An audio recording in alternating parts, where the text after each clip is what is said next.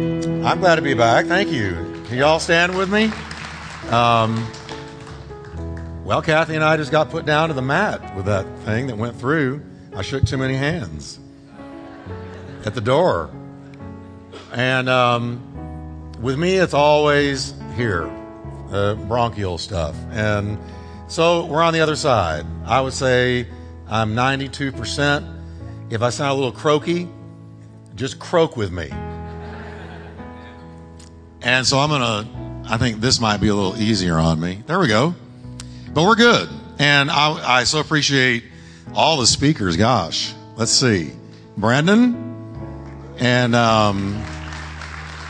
the noble David Shibley, and then Pastor Sonny Superman did a great job. And it's good to have people that can step in when you're gone. But I have so missed you. Now, you think I'm buttering you up. I am. But I really have. I miss my pulpit. I miss ministering and did a lot of thinking, a lot of praying, a lot of reading, all things that you do silently. But anyway, we're going to look at Galatians tonight. How many of you are ready to get into the Word of God? Amen? All right, it's good to see Pastor Corey over here and Rochelle from North Elevation Church in Mansfield. And I think I've had it rough. He had a car wreck, totaled the car. He's limping around, and I don't know what all broke his ankle. And so I looked at him and said, I'm fine. All right. Now let's look up here at Galatians and let's pray together. Father, we thank you for the Word of God that changes us, that renews us, rearranges us, guides us and leads us and strengthens us. Thank you that faith comes by hearing your word. And we pray you will speak to us tonight in Jesus' mighty name. Will you breathe a prayer, church, and say, Lord, renew my mind. In the mighty name of Jesus. Amen. Turn to your neighbor and tell him he heard that prayer. We're going to get into Galatians. You can be seated. Oh, it's clicker time. They're looking at me like, you're the one doing it there, dude. All right. Now, Galatians, Abba, Father. I love this part. Love the Word of God. Now, Galatians, let's recap a little bit. These passages in verses 4 and 5 are so important because it shows that our God is a God of timing. How many of you know that? Not just timing, perfect timing, exquisite timing, God timing. That's why there's a big difference between a good idea and a God idea. A God idea is brought by his timing. Now, it says, when the fullness of the time had come, Galatians 4, verses 4 and 5. When the fullness of the time had come, God sent forth his Son, born of a woman, born under the law, to redeem those who were under the law, that we might receive the adoption as sons. Now, the phrase, fullness of time, is very, very powerful. When the time was perfectly ripe, the time which had been predicted, all through the Old Testament, all through the prophets, Isaiah, Jeremiah, Ezekiel, Daniel, David, Moses, all through the Word of God. It had been predicted that God would send forth his Son, but it waited for the fullness of time. God's answer waited for a timing. Now, the exact period had arrived when all things were ready for his coming. Now, I want to take a little brief scan through Bible history. We did this last time, but I want you to understand the Word of God. I want you to know the Word of God. So, real quick, jaunt through Bible history to see exactly what the times looked like preceding and up to the arrival of Jesus Christ. Because when he was born, it was the fullness of time, the perfect time, God's time. So what led up to it? The Old Testament chronology goes something like this. The human race lived for 2,000 years under a curse brought by a woman. That's not a slam against women. It's just she ate, and then he ate with his eyes wide open. She was deceived. Adam was in love. I don't know which is worse, right? But when she ate, and they ate together, a curse came upon the human race. And then for 2,000 years, man after that lived under a curse brought by the law. Because the law revealed our sin. Christ has redeemed us from both the curse of the fall and from the curse of the law. Thank God for that.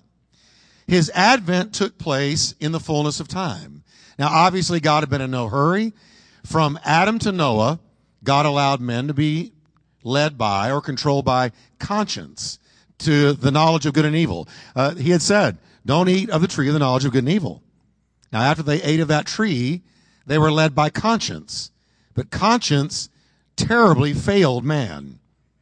That's why the little phrase, let your conscience be your guide, is not a good one. Because your conscience can be programmed by the world where it's not bothered by things that bother God. Your conscience needs to be fine-tuned by the Word of God. Think about that. Now, so he was controlled by conscience from Adam until Noah. Now the result was catastrophic as appalling wickedness covered the globe, resulting in the flood. Catastrophic. And I'm going to be talking on a weekend sometime soon about as it was in the days of Noah and as it was in the days of Lot. Because, boy, folks, are these times that we need to understand. Now, after the flood, an age of government was inaugurated with God placing into Noah's hands the sword of capital punishment for capital crime. So he told Noah, here's the principle, Noah, whoever sheds man's blood, by man his blood shall be shed. For in the image of God he made man. So when you kill a human being, you're killing a creature made in the image of God. It's unlike any other thing God made. Now this age stretched from Noah to Nimrod, when it again climaxed in a further eruption of lawlessness and another massive judgment at the Tower of Babel. Tower of Babel was led by Nimrod. And so from Noah to Nimrod, there was another, leading up to Nimrod and the Tower of Babel, another massive judgment that God brought about. The human race was scattered far and wide following the confusion of tongues, carried with it the curse of idolatry as Nimrod's legacy. We're going to see that in Genesis, from Genesis 1 to Genesis 12, there were four epical events. Four epic events. And they were the creation, the fall, the flood, the tower. Four epic events. Can we say them together? The creation, the fall, the flood, and the tower. And then you come up to Genesis 12, and God pulls in tight on a man named Abram. And he begins working out the plan of salvation he predicted in Genesis 2. When he said, there's going to be a bruiser of Satan's head. There's going to be one born devil that's going to bruise your head. And you're going to bruise his heel. And Jesus' heel was bruised at the cross. Now, God broke in again, determined to begin all over again with another man, Abraham. Now we're at Genesis 12. The age of promise began, and God's primary focus became the patriarchal family of Abraham, Isaac, and Jacob. And he begins to really share with us the biographies of their life. Now next followed the migration to Egypt and the slow, steady decline of the Hebrew people into slavery to Egypt's government and compromise with Egypt's gods. Remember, they got into Egypt through Joseph. Joseph was led by God into Egypt so that the messianic lineage would be spared because a great famine was coming upon the earth. God saw it coming, led Joseph into Egypt. He became second only to Pharaoh. And that little family of Jacob and his 12 sons mushroomed into a nation in 400 years. Okay? But they compromised with Egypt's gods. They didn't really know the Lord anything like Moses would know the Lord. Now, the arrival of Moses marked the beginning of a brand new day. Israel was liberated from Egypt, but once again, they degenerated into idolatry. Folks, man without God will always decline into idolatry. Because we're wired to worship. We're going to worship something. And if we don't worship the true and the living God, we're going to find something to bow to. Guarantee you. In response, God gave the law, and he listed a catalog of curses into its demands. And the human family had failed. Now the Hebrew family failed. Not only did the human race fail in the days of Noah, but God's chosen people failed over and over and over and over again, chronically. They could not get it together. It's easy to trace the sad history of God's chosen people under the law. They degenerated into apostasy and immorality in the days of the judges. They experienced a partial revival under Samuel, then the dismal failure of King Saul, followed by an era bright with hope under David. But as with all things relating to humanity, it did not last. Now you say, well, that's kind of depressing, Pastor Jeff. All it's showing us is that we had to have a Savior. We had to have a Redeemer. We could not live under the law. Couldn't obey it. Couldn't do it. Now under Solomon, David's son, disastrous policies and horrific compromise with idolatry brought the nation down under God's judgment. The wise old King Solomon degenerated to a level that's hard to believe. He married too many women. He had 700 wives. That'd give any man a breakdown. 700 wives. Can you imagine Valentine's? I'm kidding. There was no Valentine's. But that's a lot of women. And they were pagan. And God had told them, his people, do not intermarry with pagans. Do not marry unbelievers. They will corrupt you. Same message today. If you're a believer and you're dating an unbeliever, nip it tonight. End it. Say, Pastor Jeff, I'm in love. That's not a loving thing to do. You'll get out of love. Just end it. Because God is never going to tell you to marry an unbeliever. That's free. I might have saved you $1,000 in counseling right there. You don't even need to pray about it. If they're not a believer in Jesus Christ, there's nothing to pray about. Don't marry them. Don't do it. That's free. Everybody say amen. Oh, you're kind of gnarly when you're sick, Pastor Jeff. No, I'm not sick and I'm not being gnarly. I'm telling the truth. All right. But Solomon got to the place, it's hard to believe, this incredibly wise man, brilliant, a Renaissance type man, got to the place where he built altars for children to be sacrificed in the red hot arms of Molech. Put his seal of approval on it.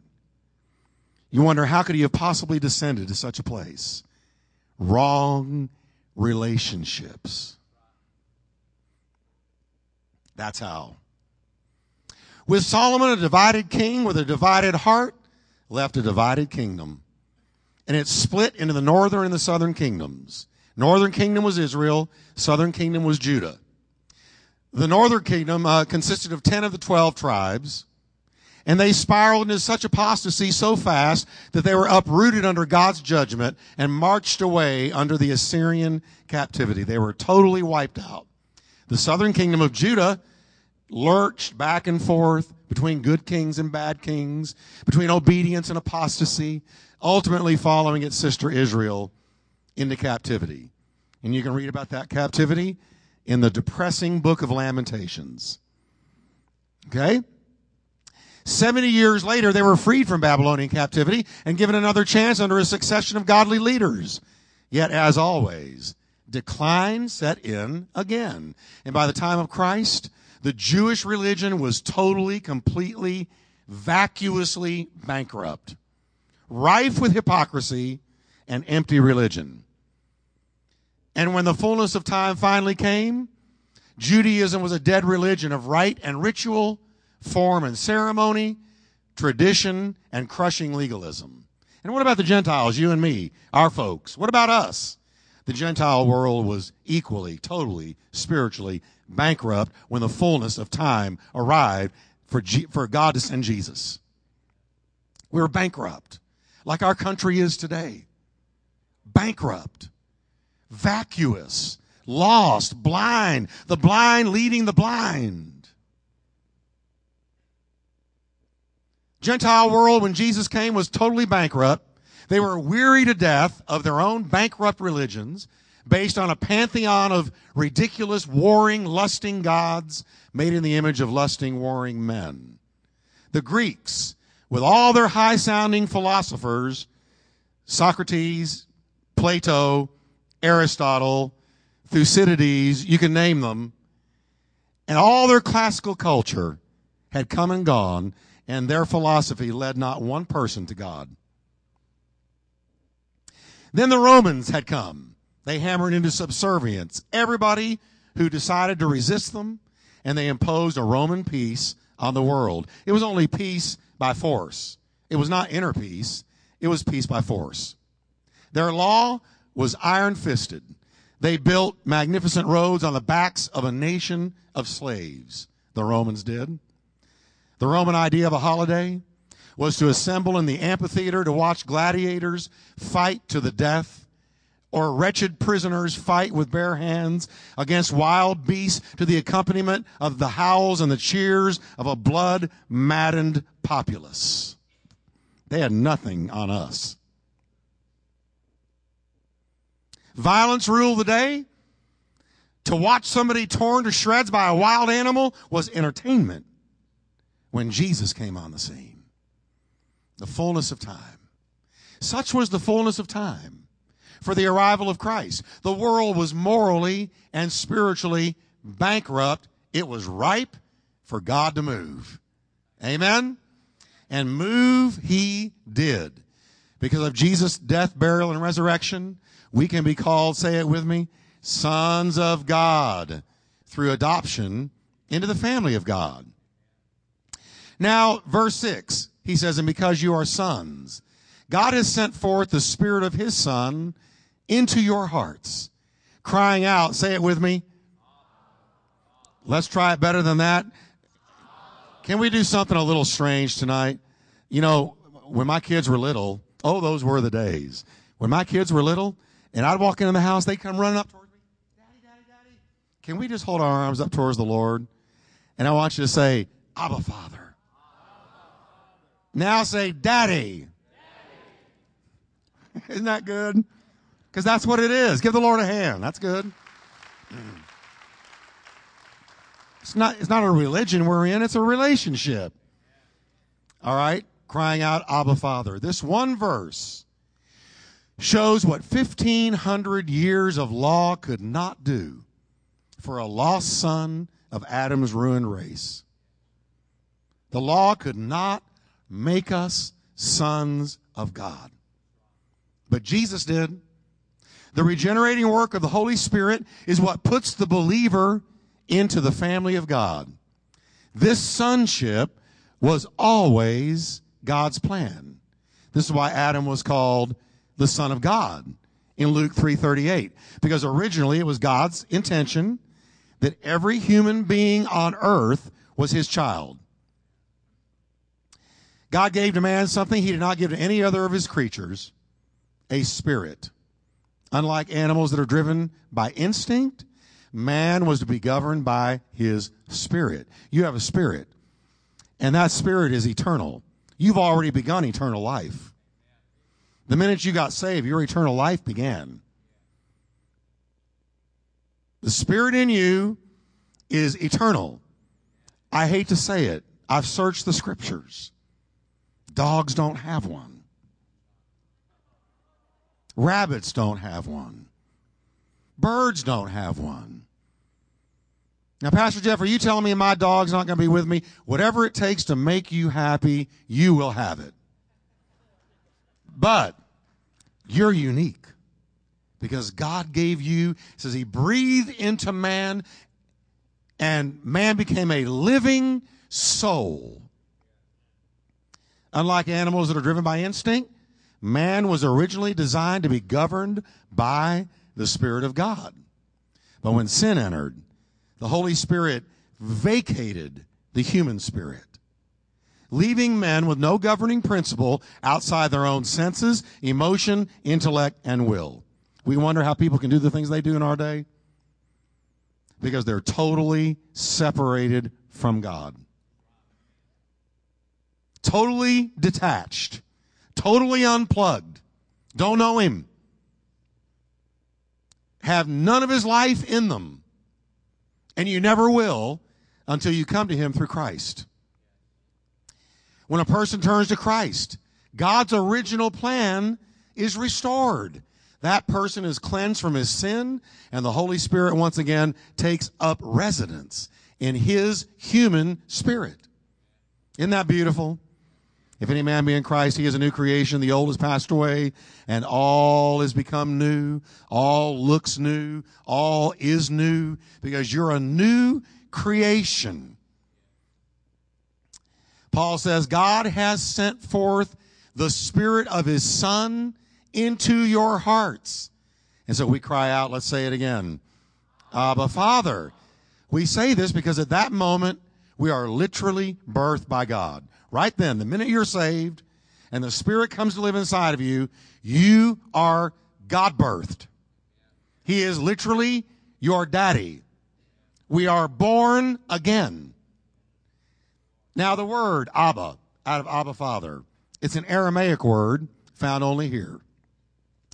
And in Mark 14:36 and Romans 8:15. So it's only found in 3 places in the word. It was a word that was forbidden to household slaves when they would refer to the head of the family. If you were a slave, you could not say to the head of the family, Abba. It was for only children, only the children, only the real flesh and blood children. This reminds us that under the law, we were likened unto slaves. Abba is the word that flows from the lips of a small child. It was the Old Testament equivalent of the English word daddy. Daddy. Father. You know, when Jesus started using that word father, it was brand new.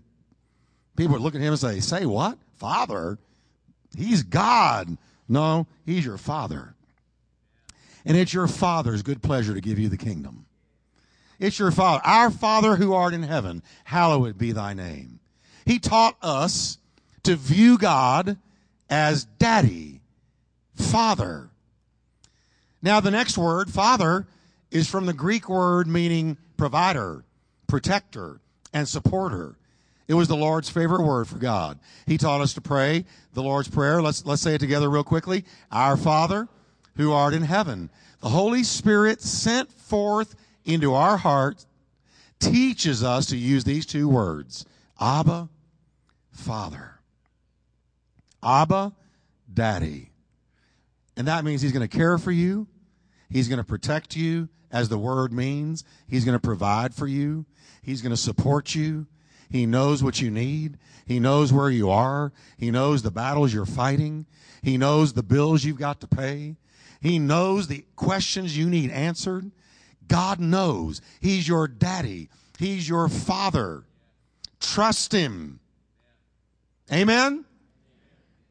He taught us to use, Paul adds in verse 7, therefore, you are no longer a slave, but you're a son.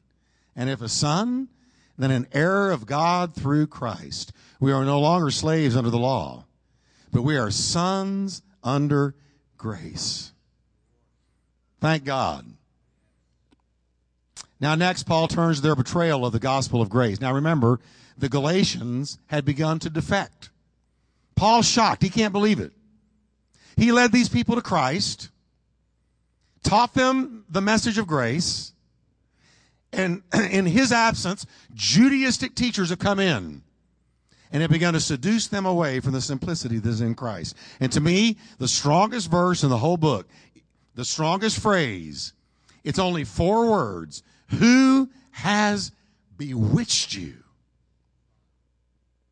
What spell have you come under, he says to the Galatians. Having begun under grace, are you now complete, made complete under the law? He said, what's the matter with you? What are you thinking? Where have you been? How this happened so easy? Have you ever known somebody you want to look at them and say, who has bewitched you?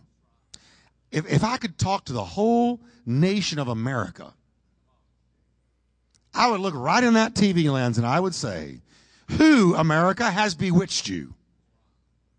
Having begun in God, do you now finish in humanism?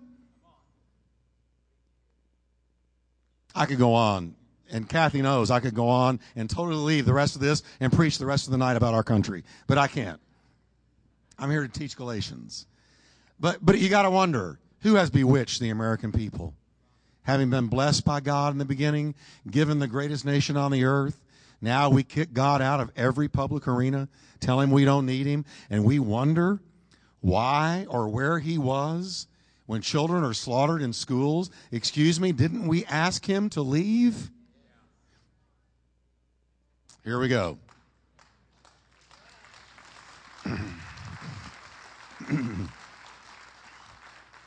Abba, Father, is a gentleman. He will not force himself on you. Now, Paul turns to their betrayal of the gospel of grace that he had first preached to them and under which they had been saved. And he says in verse 8, but then indeed, when you did not know God, you served those which by nature are not gods. How many of you had an idol in your life, BC? The rest of you need to wake up because you did. You had something. Have you ever seen a rock concert? Have you ever been to a rock concert? Have you ever watched the way they are worshiped by that crowd? Oh, yeah, we had an idol. We all had an idol. And he's saying to them, you serve things which it ended up were not even gods. Now, the apostle is taking them back to the way they were. They had served gods that were not real, false gods, idols. And they had been raw pagans, worshiping gods of their own making. And you and I, we came out of paganism. People say to me, what were you raised in? I say, paganism. I was pagan. Some of you were raised in church, but you were little pagans in church.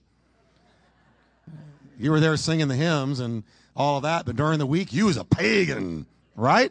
Now, here's the deal. He's saying to the Galatians, you were serving things that were not gods. And let me show you what the psalmist says about idols in Psalms 115. He says, their idols are silver and gold, the work of men's hands. They have mouths, but they can't speak. They have eyes, but they don't see. They have ears, they don't hear you.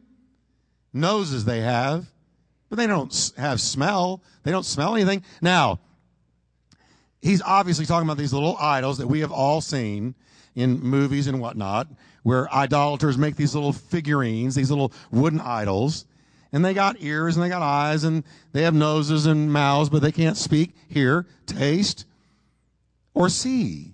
They're dead. They're meaningless. And yet they worship them. The psalmist goes on. They have hands, but they don't handle. They have feet, but they don't walk. They do not mutter through their throat. In other words, they can't talk to you. Those who make them are exactly like them. So is everyone who trusts in them. Now, it might surprise many people to know that just because they don't worship some little figurine does not mean they're not idolaters. Idolatry is the practice of putting anything in the place of God in your life. Now, let me go back and say that again. Because you can be a believer and get an idol. Some of you, it's American Idol. But there's an idol out there. Isn't it funny people want to be an idol? I want to be America's idol. America's idol. I don't. I want America to find the real Christ. But watch this. Idolatry is the practice of putting anything in the place of God in your life. If Jesus is number one, something is. And whatever is number one instead of him is an idol, if I can be real blunt.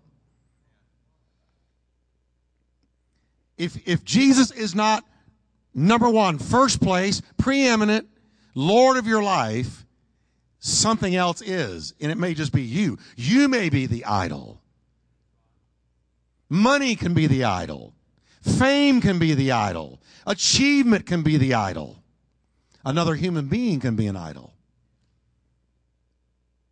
It's the practice of putting anything in the place of God in your life. We can worship money, sex, fame, self, gods of other religions. And that's idolatry. And an interesting passage in Revelations reveals that at the end of time, men are going to be addicted to idolatry. Watch this. This is Revelations, the end of time, right before God wraps up history as we have known it. It says, but the rest of mankind who were not killed by these plagues did not repent of the works of their hands, that they should not worship what? Worship demons and idols. Look at this. Idols of gold, silver, brass, stone, and wood, which can neither see nor hear nor walk. And they did not repent of their murders or their sorceries or their sexual immorality or their thefts. All of these judgments are falling all around them, and yet they still refuse to repent. And look what he reveals. John, by the Spirit of God, in the end of time, men will still be worshiping idols of wood and silver and gold. That could be talking about money. That could be talking about your bank account. That could be talking about a 401k. That can be talking about anything that has taken the place of God. And it's alive and well when Jesus comes. Idolatry. So idolatry is not just a phenomenon taking place in the dark shadows of some isolated African village, steeped in superstition and voodoo. Idolatry is alive and well right now. See, we're all going to worship something. Now, what I'd like to ask you and ask the radio audience is, what are you worshiping? Not just on a weekend, but Monday through Friday. What is preeminent in your heart and mind? The Bible says, let a man examine himself and see if he be in the faith. And do you know that I could go into a lot of churches, a lot of buildings that have church on the outside, maybe denominational. They may be huge. They may have tons of money, beautiful structure. But I could go in there and talk about making Jesus Lord, and they would throw me out. So, used to, I never even thought about asking a church crowd, have you examined yourself to see if you're in the faith? Is the Lord Jesus Christ number one in your life? Or are we worshiping something else? I think America is worshiping a lot of things, but not God. And I don't believe this stuff that 90% say they're Christian. I want to know what Bible they read. What Bible are they reading? They're not reading my Bible.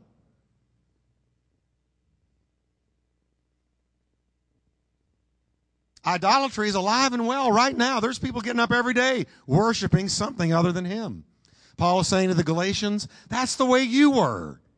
But you were slaves to idols, but then Jesus set you free. Can we just thank the Lord he set us free? Go ahead and praise him. Thank God that he set you free. He has set us free. Now, he says in verses 9 to 10, but now after you have known God, or rather are known by God, how is it you turn again to the weak and the beggarly elements to which you desire again to be in bondage? He said, what are you doing? You were saved by grace, saved by the blood. And now you're going back to the way you were. God forbid. If you're a believer, you're different. You think different, walk different, talk different, act different. You are different. He says, here's the deal. Look at what you're doing. You observe days and months and seasons and years. Now, when he talks about the weak and the beggarly elements, what does that mean? You have gone back to the weak and beggarly elements to which you desire again to be in bondage. What does that mean? The weak and beggarly elements refers to the barest rudiments of revealed truth, the elementary stage of God's dealings with men. It was the same as a grown man used to eating steak and roast beef only to return to strained baby food. Can you imagine some friends calling you and saying, hey, want to go out to eat this Friday? Yeah, where do you want to go? Hey, we got some excellent baby food at home. We got carrots, we got peaches, hey, it is good stuff. You say, wait a minute, no. You're talking to a grown adult. I want steak. Take me to Del Frisco. Take me to Saltgrass. I want steak. I have teeth. I eat real food. Paul is saying, Galatians, you ought to be eating real food. But you're going back to strained baby food. What are you doing? Paul now sees Judaism. Look at how he's viewing Judaism and its legalism as so completely obsolete. He uses contemptuous words, weak, beggarly, to describe it. It's important, says Paul, to do anything for you. Grace has saved you. Or it's impotent, rather, says Paul, to do anything for you. Grace has saved you, not law. And folks, that's the way we ought to look at our past. There's nothing back there. I don't know what your background is, but we've all got one. We all came out from somewhere. And I guarantee you, on one level or another, it was sinful. We should never look back at that and say, I should mix a little bit of what I knew with what I know now. I should mix a little bit of paganism with Christianity. A little bit of, I've been a little too churchy. I've been a little bit too religious. I need to loosen up some and kind of begin to return to what I used to do. No, you ought to look at it with contempt. Because it killed you, almost took you to hell. There's nothing there for you. There's nothing in your past. The Red Sea has closed behind you.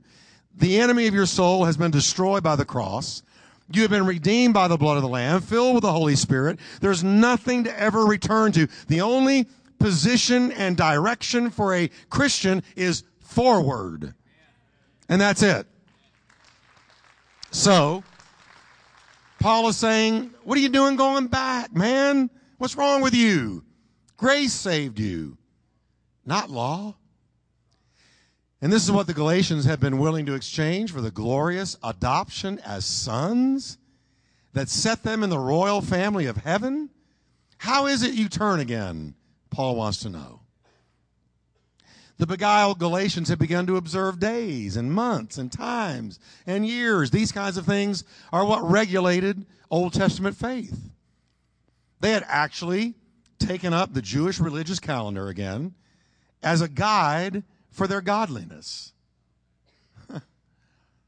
They had begun observing the annual feasts and the fast days, Passover, unleavened bread, first fruits, Pentecost, trumpets, tabernacles, and Purim were on their radar screen again. Paul's saying, what are you doing? Jesus obliterated all of that. Jesus buried all of that. Jesus did away with all that. All these things had absolutely nothing to do with Christianity. Paul expresses deep concern. He said, I'm afraid for you. Now, paraphrased, you're freaking me out. You're freaking me out. Lest I have labored for you in vain. And now he's starting to think, did I waste my time with these people? Have they really let it all go? Was all this work that I did for nothing? Some of his children in the faith were in danger of apostasy. Apostasy, here's what it is. It's the sin of knowing the truth and deliberately turning away from it to embrace a lie. In the latter days, said Paul by the Spirit, men shall depart from the faith, giving heed to seducing spirits and doctrines of demons. That's what he's talking about, apostasy. You knew Christ. You knew the blood. You knew the word. You knew who he was. And yet now you're leaving that to go to an idol, to a false teaching, a false doctrine, a false philosophy, a false God. That's apostasy. Yet others were in danger of being deceived in the Galatian church. Although not losing their salvation, they were in danger of being trapped in a life of defeat and discouragement and disappointment. Paul said, I don't want to see that for you. Once you know Jesus, it's Jesus, Jesus, Jesus, and more Jesus. The apostle will use anything legitimate to turn them back. You read Galatians, and I hope you are. Go through it in your devotional times. You'll find he uses doctrine. He uses reproof. He uses sarcasm. He uses divine logic. And he uses Scripture. But he's also going to make a personal appeal based on the love they had for him. Now he's about to make it personal. He says in verses 12 through 16, Brethren, I urge you to become like me, for I became like you. You have not injured me at all. You're injuring yourself, is what he's saying. You know that because of physical infirmity, I preached the gospel to you at the first. And my trial, which was in my flesh, you did not despise or reject. But you received me as an angel of God, even as Christ Jesus. Wow. He said, I want you folks who are listening to these Judaizers and going back to that old dead religion, I want you to remember the way you and I were together. You loved me. You received me like I was an angel. You received me like I was the second best thing to Jesus Christ. We had it going on spiritually. I was your apostle, your preacher, your pastor, the man of God God gave to you. And you loved me. And he reminds them that when he preached to them, he had a trial in his flesh. And we're going to read about it right now. What then was the blessing you enjoyed? For I bear you witness that if possible, you would have plucked out your own eyes and given them to me. Now, this has caused huge controversy. Many commentators believe many different things. Good men believe different things. We don't know what the problem was, except we know that Paul, when he wrote with his hand, he wrote huge because he really had terrible vision. And yet there was something more when he went to Galatia. There was something that he was dealing with that had to do with his eyes that was actually repulsive, revolting. You had a tendency to turn away and not look. Don't know what it was. We could probably get an ophthalmologist in here and say, what do you think it was? And he could give us some real good ideas. But it was an affliction. Paul said it was a trial. And he said, in spite of a revolting physical affliction, you received me like an angel. You loved me anyway.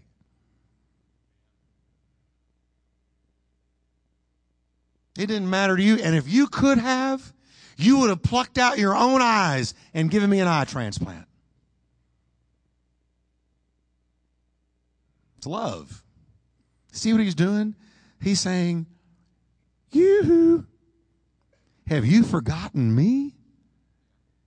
Paul, remember? You love me. What are you doing listening to these false teachers? Have I therefore become your enemy? He says, because I tell you the truth. What a great passage for our day. Well, you tell me the truth. You're a hater. I'm not a hater. I'm a lover. If I don't tell you the truth, I'm a hater. If I love you, I'm going to tell you the truth. If I don't love you, sayonara, God bless. Don't let the door hit you on the way out. Have a great train wreck. But if I love you, I'm going to say, you know what? You may never talk to me again, but I'm going to tell you the truth. Paul says to them, if I become your enemy because I'm jumping in now and telling you that you're about to apostatize, that you're about to walk away from the faith, That you're about to lose it all? He said, I don't think so. Paul is bringing to their memory that when he preached the gospel to them, he'd been handicapped by some kind of an illness. Just kind of repeating a little bit here, we don't know what it was, except it did affect his eyesight. They would have plucked out their own eyes and given them to him. He reminds them of just how much they had loved him. You did not despise or reject me, he says. Frankly, the text suggests that not only was the affliction a sore trial to Paul, but was of such a nature as would be repulsive to others, yet they had received him as an angel of God. In light of these things, has he now become their enemy because he tells them the truth of what they have done? Where they're going? What the consequence is going to be? I'm loading up for bear. I can't tell you. I can't express it fully. I am loading up for bear. By God's grace, we're going to speak to as much of this nation this year as we possibly can. And I'm loading up for bear. I'm studying that Bible inside out. I'm studying the different arguments they're presenting against God and against God in public and against the sheer wisdom of God. I'm loading up for bear to answer it, and I'm going to tell the truth. The truth. Because, man, I'll tell you, truth is on the endangered species list in America anymore. Somebody's got to tell the truth. And I guarantee you, Jesus did, the apostles did, and the true church of the Lord Jesus Christ is going to tell the truth.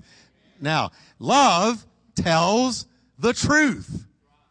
We're told in today's culture to be tolerant of others, which translated has come to mean, don't judge the lifestyles of others. If you do, it's hateful. Who are you to judge my lifestyle? Because your truth is yours and mine is mine. And what I consider true is true for me. And what you consider true is true for you.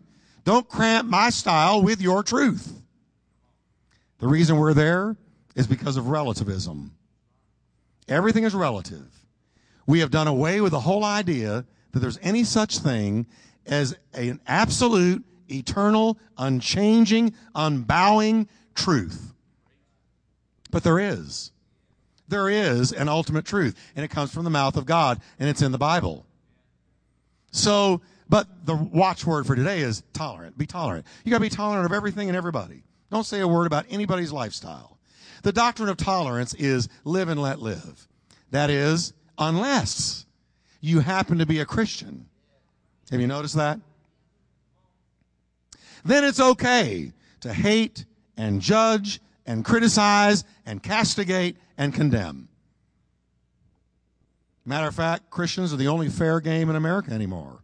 You can't criticize Islam. You can't criticize homosexuality. You can't criticize lesbianism. You can't criticize humanism. You can't criticize any of the idols our culture has selected to worship. But you can criticize a Christian.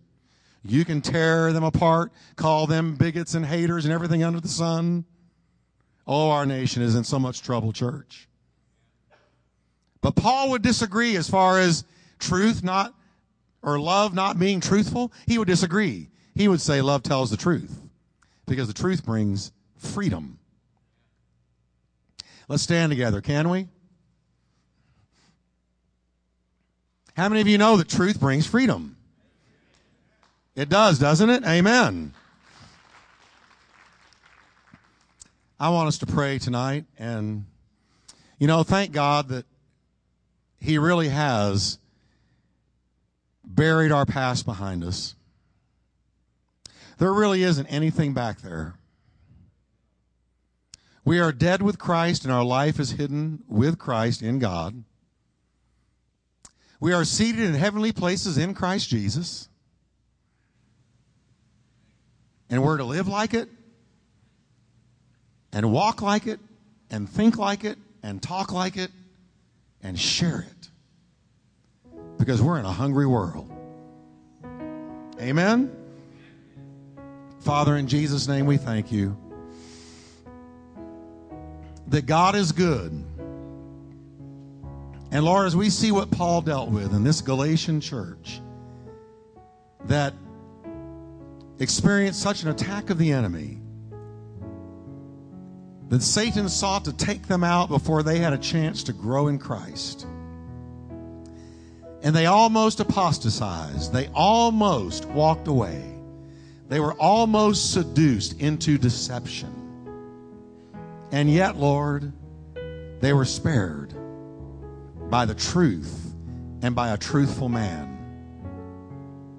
Lord, in Jesus' name, help Turning Point to be a truthful church, filled with truthful people who love enough to tell the truth.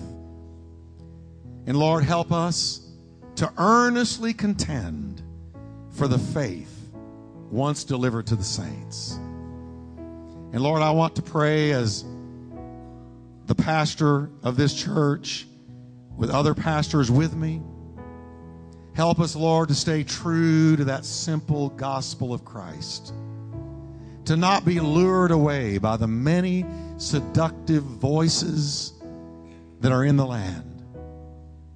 To not be pressured by peer pressure to give in and compromise your word. But that we would stay strong and true, loving you and loving people.